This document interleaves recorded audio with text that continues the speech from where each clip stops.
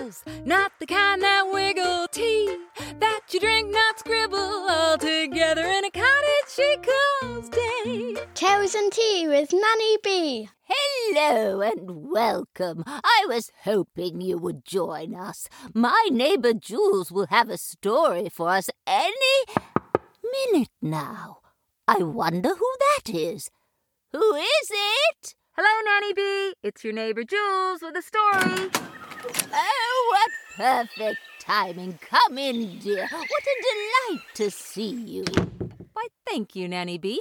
I'm so happy to be here with you. We have a caller as well. Will has brought us a new wonder word. The wonder word! Hello, Nanny B. This is Will, and I have a wonder word. It's buckaroo. A buckaroo is a cowboy or someone who acts like one. I'd like to act like one. Bye for now. For you and me both, Will. I long to ride across the prairie, herding cattle along the way. Well, you might get a little taster of that in today's tale, when George with a G has a head full of thoughts.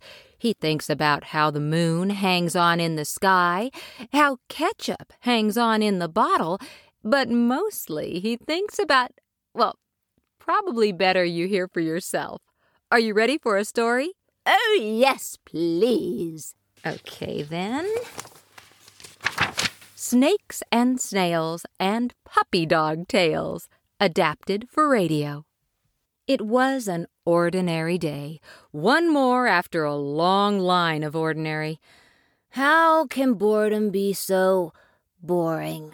Thought George. George had a lot of thoughts. He thought about how the moon hangs on in the sky and how ketchup hangs on in the bottle, but mostly he thought about words. Why people choose to say this instead of that. Why they call that a boat and this a bat. It was one of those days when George started to notice the most peculiar thing, but not at first. At first, George was sitting in class where he was supposed to be learning how to chunk numbers. Chunking, thought George. Now, who thought of chunking? It could just as easily been blocking or gridding or, like my mom calls it, dividing. It was at that point Mr. Swanson stopped his chunking display and called out, "George with a G?" he said as there were two Georges in class, and he thought this distinction was funny. "George with a G, get your head in the game," which had the opposite effect to the one Mr. Swanson intended. George saw his head roll off his shoulders, across the room, out the back door, and into the playground, where a group of older boys started kicking it around until one made a goal. At that, George with a G touched the place where his head usually is, and there it was. Phew, what a relief. I think I'll keep that to myself, George said wisely, and his day reverted to ordinary. Well, that was until he was walking home past wise old Pete, who sits on the corner of the street singing and playing his harmonicas. He has a whole box of them. Each looks the same, but they don't sound the same. Wise old Pete started playing a song George has heard before. He didn't stop. He knew he wasn't allowed. "Come straight home from school," Mom always said. But he did start walking very slowly. Wise old Pete noticed a horse on his lunchbox, a lunchbox that used to be his brother's, a lunchbox that did not reflect George's taste or interests, but it was full of yummy food, so he didn't mind. From that horse, wise old Pete shouted out a greeting to George. "Yee-haw, my slow-walking buckaroo!"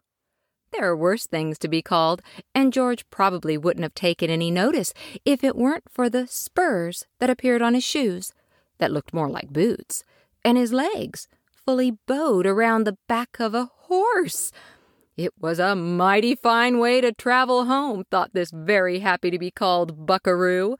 When Scout, the name he gave his new mode of transport, arrived at his doorstep, George slid right off. wiped the chewing tobacco from his lips, and moseyed on in to Rancho de George. You could smell the barbecue ribs from outside. What a perfect meal for a dusty traveler. George sat at the table. "Oh, you're keen. Dinner isn't for another half hour," Mom said, and she didn't even notice his spurs, or hat, or— George looked at himself for more buckaroo gear, but it was gone. So was Scout, his faithful steed, he found out when he looked out the window. But the bow-legged stagger remained. George indulged the memory as he left the table and made his way down the hall. After that, the ordinary set in again. Amazing how quickly we forget the amazing. It wasn't until dinner was done and the family had abandoned Dad in the kitchen. He hollered out, as he often does, "Come on, gang! All hands on deck!" meaning, "Come help me do the dishes." George is often the last to arrive for this nightly ritual, but not today. He was the first on board. Well, technically his hands were the first on board. And when I say on board, I mean on board. The family home, specifically the kitchen, had transformed into a ship out at sea, with waves crashing and ropes lashing. It was no place for landlubbers, with the ship tipping from side to side. George hoisted the mainsail, battened down the hatches. He even shivered his timbers, not something he'd ever done before, or since, for that matter. As he polished the last of the decks, he looked around to see every dish done and every parent happy. This time, the ordinary didn't come back. George's head was full of games and cowboys and pirates for the rest of the night, until he laid down to sleep.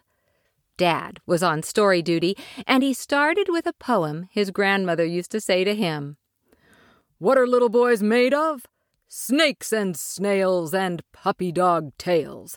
That's what little boys are made of," Dad said as he ruffled George's hair. George had had enough excitement for one day, so without looking down to see if it was true, he closed his eyes and fell fast asleep with a head full of words and a heart full of memories. The end. Thank you, Jules.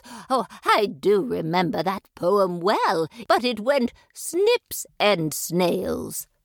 Snips of what? Snails, I suppose. I never really gave it much thought. And I'd rather not. How about we talk about next week, when I return for more Tales and Tea? Go to nannybee.com. Go there to find out about all our episodes. Tales and Tea is written for you, so please do let us know what you think. You can like or follow us on iTunes or Spotify, and get in touch if you'd like to be on the show like our talented young Will. Go on and leave a message for Nanny Bee, and you might be on the show. This has been a Toad and the Hole production for nannybee.com.